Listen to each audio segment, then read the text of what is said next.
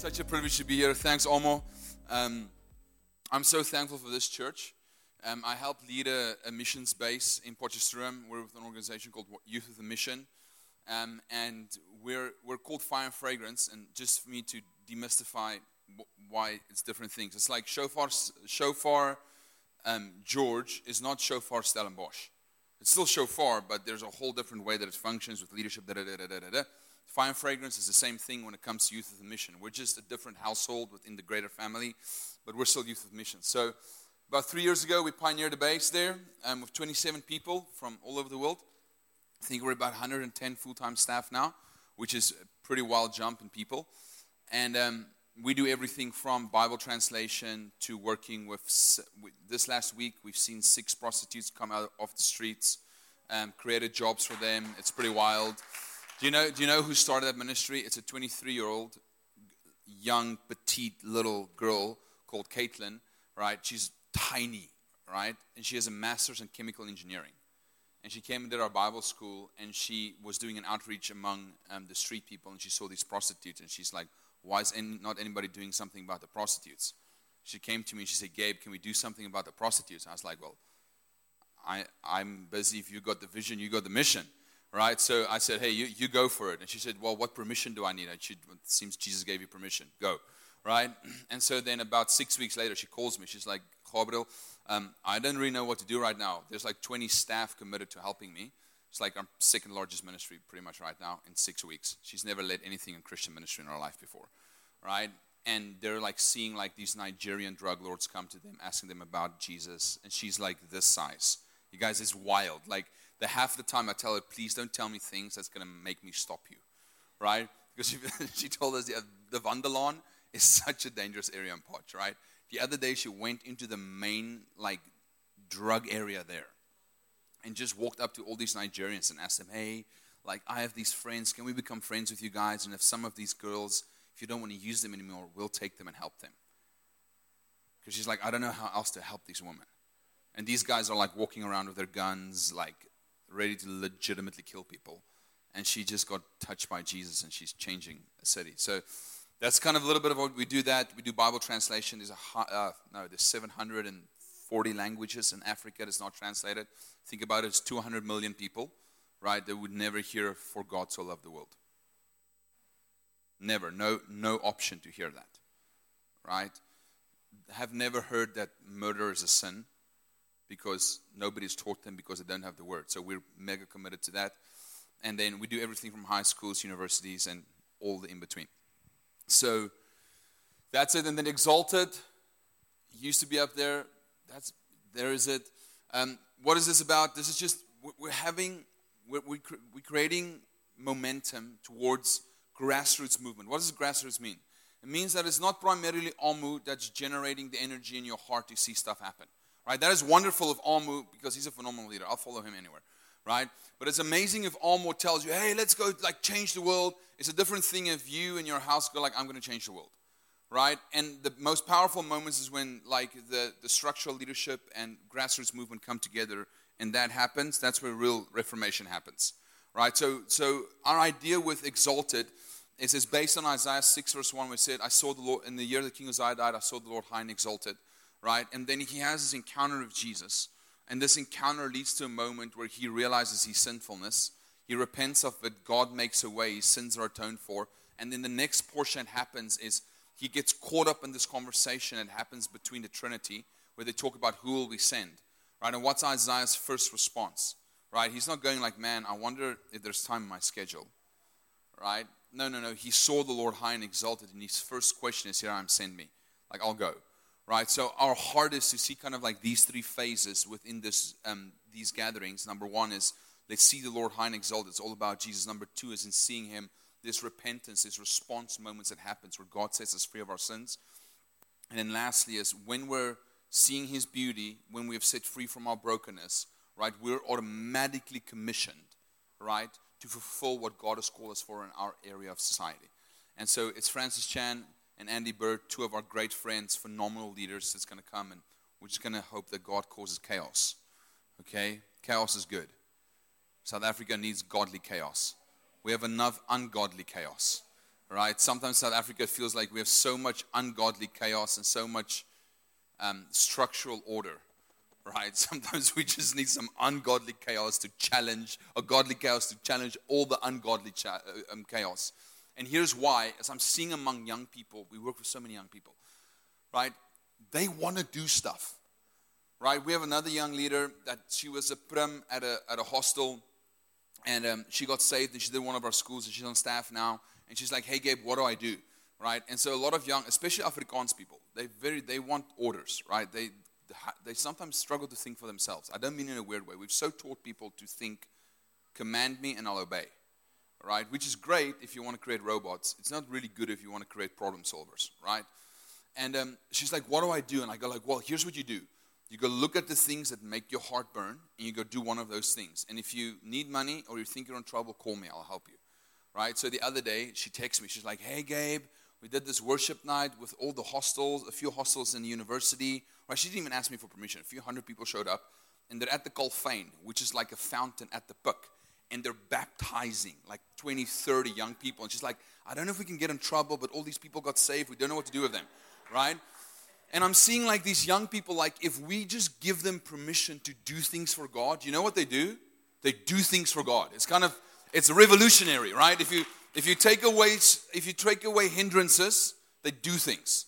And I just believe that's a part of what God is doing on the earth right now. He's taking away hindrances, right? Because He's raising up so many secure leaders. And that's one thing what I love about Almo, right? Almo is such, like, he provokes me all the time. Half of the stuff I'm doing now, I wouldn't have done if Almo didn't tell me, why are you not doing this? And I bet you there's a few people in the church that feel the same way, right? That's just kind of one of his strengths. But it's such a privilege, and I would not have talked about anything if Almo didn't tell me. I would have just preached the sermon. So thank you. Can I pray for us? Is everybody okay? You're here? You're awake this morning? Almo took me on a 5K run yesterday, and he almost murdered me. All right? But thanks, Almo. I love you, buddy. So, Lord, we thank you. Jesus, there's no one like you. Thank you that we get to be together in church, Lord. Thank you that we don't have to hide in holes. We don't have to be afraid. God, that we can come together. We can worship your name loudly. And Lord, we expect to meet with you today. God, thank you that we love to be a part of what you're doing. In Jesus' name, amen. So this morning I get to share about revival and reformation, which is really two topics that's really close to my heart. And then I'm going to give a bit of a preface. This morning I'm going to share about this, and this evening I'm going to kind of do part 2. Right? So feel free to come this evening as well if you want to hear how I finish the sermon. But revival and reformation is something you need to understand. Both these terms are extra biblical. Say extra biblical. Right? It doesn't mean they're unbiblical. It just means they're extra to the Bible. You don't find these words like this in the Bible. Okay, but you also don't find the word Trinity in the Bible. Okay, just because something is not in the Bible doesn't mean it's not in the Bible. Right? It just means that you kind of have to know the Bible for you to understand that this is actually in the Bible.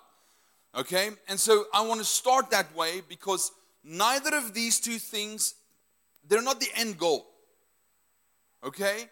And I'm going to kind of start with something here that's not really where I want to land, but I want to say this before I go to what I want to talk about. Neither reformation or revival is the end goal. God is the end goal. Okay, you know, like at the end of the age, when Jesus comes back and all things are being made new, right, and we're with Him forever, there's not going to be ministry anymore. Everybody's going to be saved. There's not going to be justice movements anymore. Everything will be injustice. Like everything will be okay. Like nothing of that will matter. And then how you built your life and valuing God as the ultimate goal is the thing that will sustain you. I don't want to get to heaven and go like, what do I do now? All the work is done. I've spent my life working hard for Him. And I kind of want to start this way because I think so many times, and I lead a missions organization, so I'm firstly guilty of this. So many times whenever we give ourselves to these causes, it's easy to be satisfied with work because I can measure work. Sometimes it's very hard to be satisfied with God.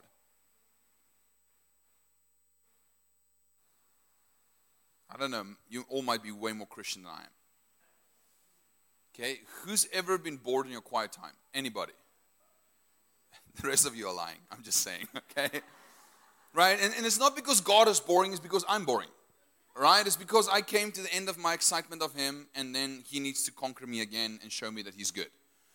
Right? But so many times with these phrases, these become things that drive us primarily.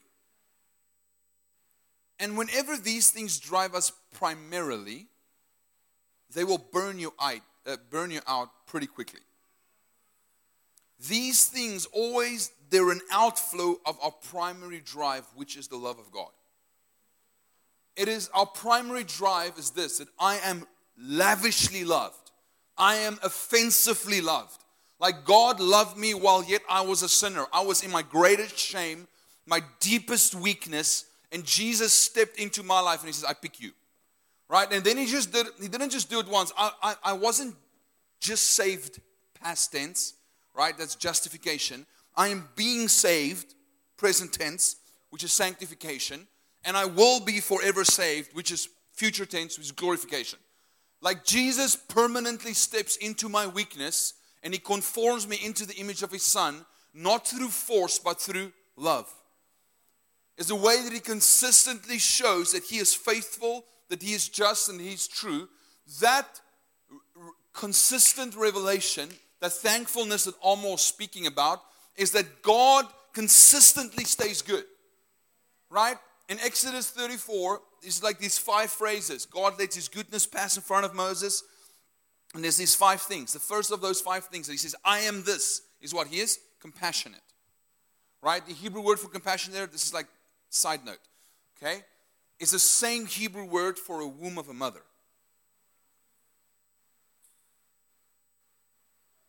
And then God goes on in Isaiah and says, even if a mother would forget her children, nursing mother would forget her child, I will never forget you. Now, Anastasia is 11 months old. My wife will claw you to death if you try to take her child. Right? And she's a weak, broken human that has imperfect love. Think about the perfect Father. How He then says, even if a mother would forget you, I'll never forget you. And then we jump to the New Testament and Jesus overlooks Jerusalem. And He says, oh, Jerusalem, Jerusalem, how much do I long for you? I want to gather you like a mother hen. And it's the same word in the Greek that is in the Hebrew. It's like that word for nurture, for love. Now hear me in this as we talk about revival and reformation. That revelation that God's compassionate and loving nature is the first thing that He reveals. We need to understand these things do not exist outside of us first realizing the revelation of how deeply God loves us personally. Right? Because revival is being made alive on the inside, and reformation is the external change of the internal reality. Does it make sense? Almal met my. Okay? So we need to realize that what God changes on the inside through making us alive, He wants to spill out. But if we're internally bankrupt, we will never be externally fruitful in this. The only thing that feeds us internally in a perfect way is love. Now that is not goosebump love, it might be goosebumps. It's not gooey love, it might be gooey, right? But it is the same love that God will come back and judge the nations of the earth for. The same love at the end of Revelation, it says His robe is dripped in the blood of the nations. You know, like love requires God's justice. So this love is not just a good feeling, it is a force behind who God is in all of His actions. Everybody with me? Okay, so when we talk about these things, we need to understand, firstly, these things come from love. And it's important that we do not misunderstand what that love means. Now, there's a guy that I deeply love and deeply disagree with. Who has people like that you listen to? Like preachers or theologians you read? It's like, I love so much, and then I just, this area, I'm not going to agree with you here. Right? There's this quote by John Piper. And he's awesome. And very reformed.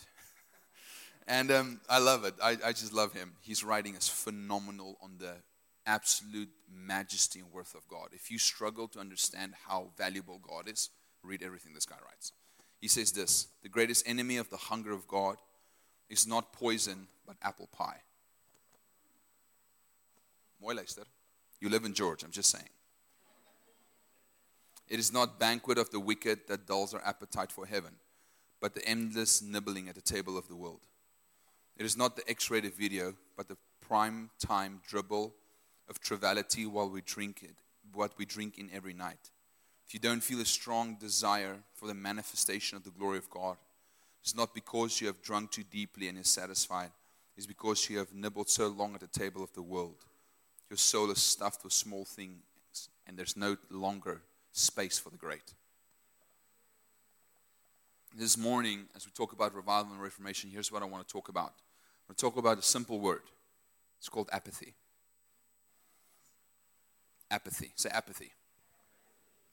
What John Piper is talking about here, he says that what is our greatest danger is not some cult somewhere. It's not COVID, right? God overcame COVID. Hallelujah.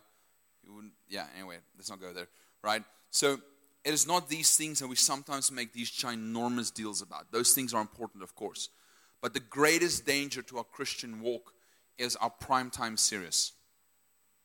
The greatest danger to our Christian walk, honestly, in this area, potentially, it might be the amount of adventure you can have.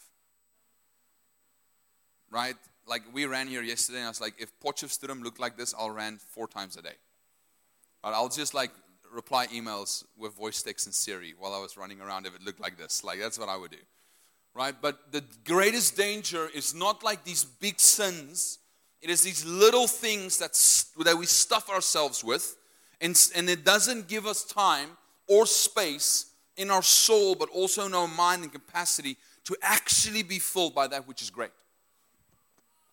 The word apathy comes from a Greek word, and it means this. Listen to this. It's very important. Without suffering.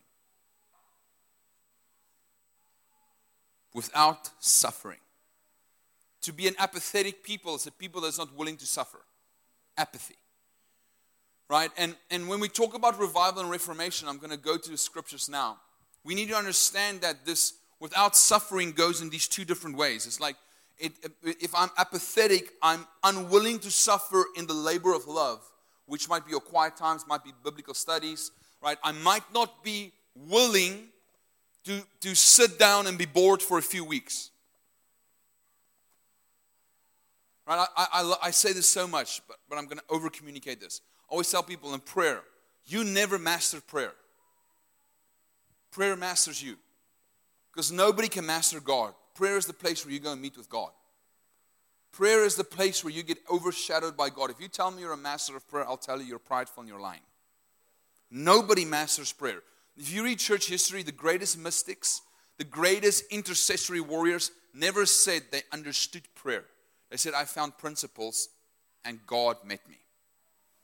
And I know less now because it is a never-ending Mount Everest of glory and goodness that consistently overshadows me. So apathy in the place of the secret place, that area right there, that apathy is the unwillingness to suffer for being mundane, and what does it mean to love God. A lot of times I tell young people when I work with them on this topic, I tell them, you will never change the world because it's too boring. Changing the world takes a lot of consistency. For a lot of small things, it's really boring. And some of us are not just willing to have the suffering, to just do the small little right thing every single day. Let's talk about moms that raise kids. Has there ever been a mom here that's been a little bit frustrated with 17 kids running around and the wildness, right? You can go yes, it's kind of been rough, right? But here's the thing. That little human and that little person you spend time with, the consistency of suffering and love there, you understand forever that little being will make a difference. That little being right there, those little kids, they will forever, the Bible says, is an arrow in your quilt. It shoots out, and that thing is a weapon that forever will torment the enemy if you do it right. Right? I can preach a sermon, it can change 5,000 people. Let's say it's really good, it can change 1 million people. Right? If I have a child that loves God, it is a walking epistle that consistently everywhere changes things wherever it goes. Now, most people are too unwilling to be bored in that area to spend the amount of time that's needed to create something that will change the world forever. The second place where we need to think through this apathy word, our unwillingness to suffer, and this is really real, I'm going to kind of hit this hard, is the unwillingness to suffer by opening your eyes for what's around you. And this is something that I'm deeply, deeply personally struggling with. In South Africa, we have become experts in hardening our hearts against injustice. Because it just feels like you won't be able to live. Remember, I picked up a friend a while ago from the airport. We have a lot of internationals that travel here. And we were halfway to Potch. We were just about to drive into Potch. And they're like, man, I'm just so rocked by the amount of poverty I see everywhere. And literally my first thought is, what poverty? I'm like, we drove through the nice areas of Joburg. We weren't really going through townships where there's deep poverty. And he's like, no, all the people next to the streets is begging. And I realized I've had an apathetic heart to actually turn myself to look at the suffering person next to my car. Yesterday we were in Wilderness, and one of my friends took us out for breakfast. And there we walked away. Certain things kind of assault apathy. One of the great things, if you have something of high value in the area that you're apathetic of, you'll change your view on it, right? This little boy walks up to me, says, uncle, and he has a school form for a trip. Says, I want to go on this school trip. Can you help with any finances? Now, I didn't have any cash with me, otherwise I would have given everything I got, right? In the past, honestly, I'm sorry, I don't have money, I would have walked away. I literally, for about 4 hours yesterday, couldn't shake this little kid from me. Do you know why? Because I have anesthesia now. And all of a sudden, this little kid looks at me, and I cannot look at him like a problem. I have a child now, and I go imagine she is going on the street asking people for money to go on a school sports trip. It changes you. My apathy, my unwillingness to suffer changes because I can't look away because it's close to my heart. And I want to say this, that in most of the places that a lot of us would be, is the culture in South Africa has made us apathetic against deepening wanting God. We've structured them into a safe place. And a deepening wanting to see societal change. And I want to say this, if we truly want to see revival and reformation, we need to understand what Paul is saying. I want to read us this piece of scripture. It is 2 Corinthians 5 from 14 to 15. It says this. This is Paul speaking about his life. And he says, for Christ's love compels us. That word compel there is a very strong Greek word. It almost says it forces us. Kind of says it forces us. So the love of Christ is like imposing its will on me. Because we are convinced that one died for all and therefore all died. And he died for all, that those who live, say live, should not live for themselves, but for him who died for them and was raised again. Now this is such a convicting piece of scripture. Here Paul speaks about it and he says that the reality is that love compels me. I'm forced by love to do what I do. What did he do? He traveled all over the world, right? And he got whipped, beaten, shipwrecked, stoned, right? And he kept going. He was like a machine that just kept running, right? It didn't want to stop. And he says, the fuel inside my tank is that love took a hold of me, and I'm compelled by this love. Here's why. Is that the perfect Son of God died on the cross, and he was raised again, so that I, who was made alive with him, when I got born again, do not have the privilege anymore to live for myself. I do not have the privilege of apathy. Unregenerated people have the privilege of apathy. Apathy is something that we never can lay hold of, or can lay hold of us again. Why? Because we do not have the privilege to not suffer the way that he suffers for the injustice in me and in the world around me. Some of us need to suffer a little bit and look at the poverty of our own hearts and be shaken by the lack of God that's in me. But we numb ourselves with Sirius, with beautiful mountains, with whatever is around you, so I don't have to suffer too much with the reality that there's something in me that God needs to come and change. And in exactly the same way, sometimes our hearts are burning, But we're driving down the street, and whenever somebody begs next to you, who does this? You don't even look them in the eye. Can I just see honesty? Why? Because if you look in that person's eyes, you suffer. And I'm apathetic against suffering. My heart doesn't want to feel that. And I believe the foundation of revival and reformation is that we're so compelled by love that apathy cannot have a space in my life. That apathy cannot lay a hold of my internal world.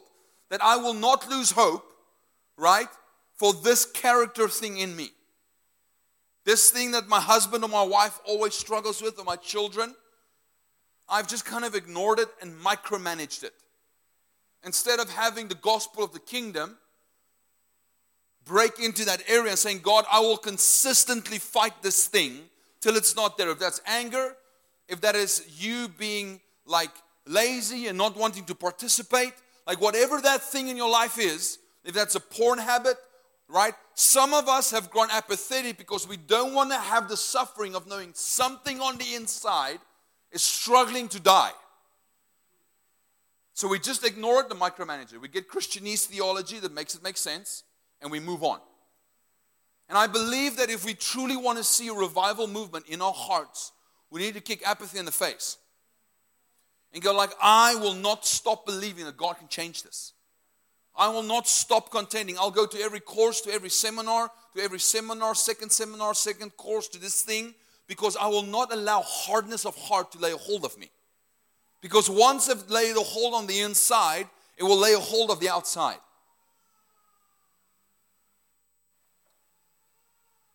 That's why so many people in South Africa can get their solar. I love solar, I have no issue with it. Can get their water pumps, can get off the grid and go like, peace out for the people living with nothing. Now, none of us will say that.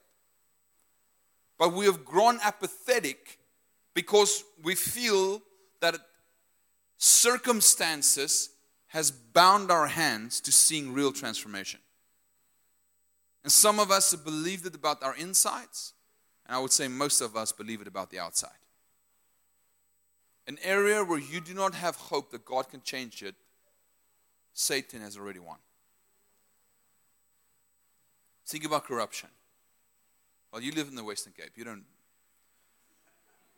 That's not a hard thing. You still have hope. Where I live, guys, it's rough. And it's a consistent thing. I have to go like, God, I will not give my hope away. I arrogantly refuse to give it away. I won't give it away to New Zealand or to Dubai. I'm here for a reason. This morning, what I want to bring to you guys, I want to ask you two questions. Number one, is in your internal world, in your walk with Jesus, where have you grown apathetic? Where have you believed for the last 10 years God said to you, you're meant to be a prayer warrior? And you've tried 17 times, and you've just grown tired of the pain of failing. Where have some of you gone like, hey, my husband, I know God told me to help him to walk in his calling, or my wife, and I've gone tired of the fights. I just want to be apathetic. I don't want the pain. I don't want the suffering. I'm just going to stay quiet, come home, play good husband or good wife, instead of doing what God asked me. The pain is not worth it. Where is that? And where have some of us, secondly, in the world around us, if you're a teacher at school, if you do some other business in government, in your environment in government, if you're a business person, where have you gone like, this is how the language sounds. I'm just going to do what's in front of me.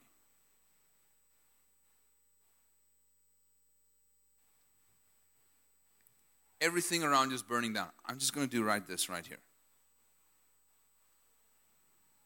You know, like Jesus was easily distracted. I hate that. That like goes against my personality type.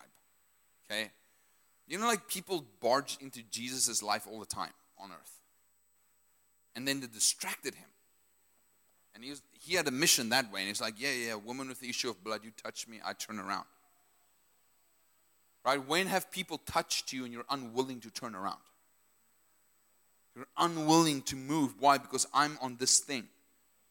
I'm apathetic against this pain. Where's there a family member that's cried out for help? Apathetic against their pain. We need to understand that if we want to see true revival and reformation, we need pliable hearts, moldable hearts that is willing to be distracted and moved when love requires it. Now, hear what I'm saying. It's not when urgency requires it. There's a groot verskil. It's a big difference. It's when love moves you. That little guy yesterday, I was almost a mess. We just don't carry cash with us anymore, so I couldn't legitimately not help him. But I looked into his eyes, I was like, man, think like this little choma, he wants just to go on a rugby tour. And it will cost him 200 rand. I can give him way more than 200 rand.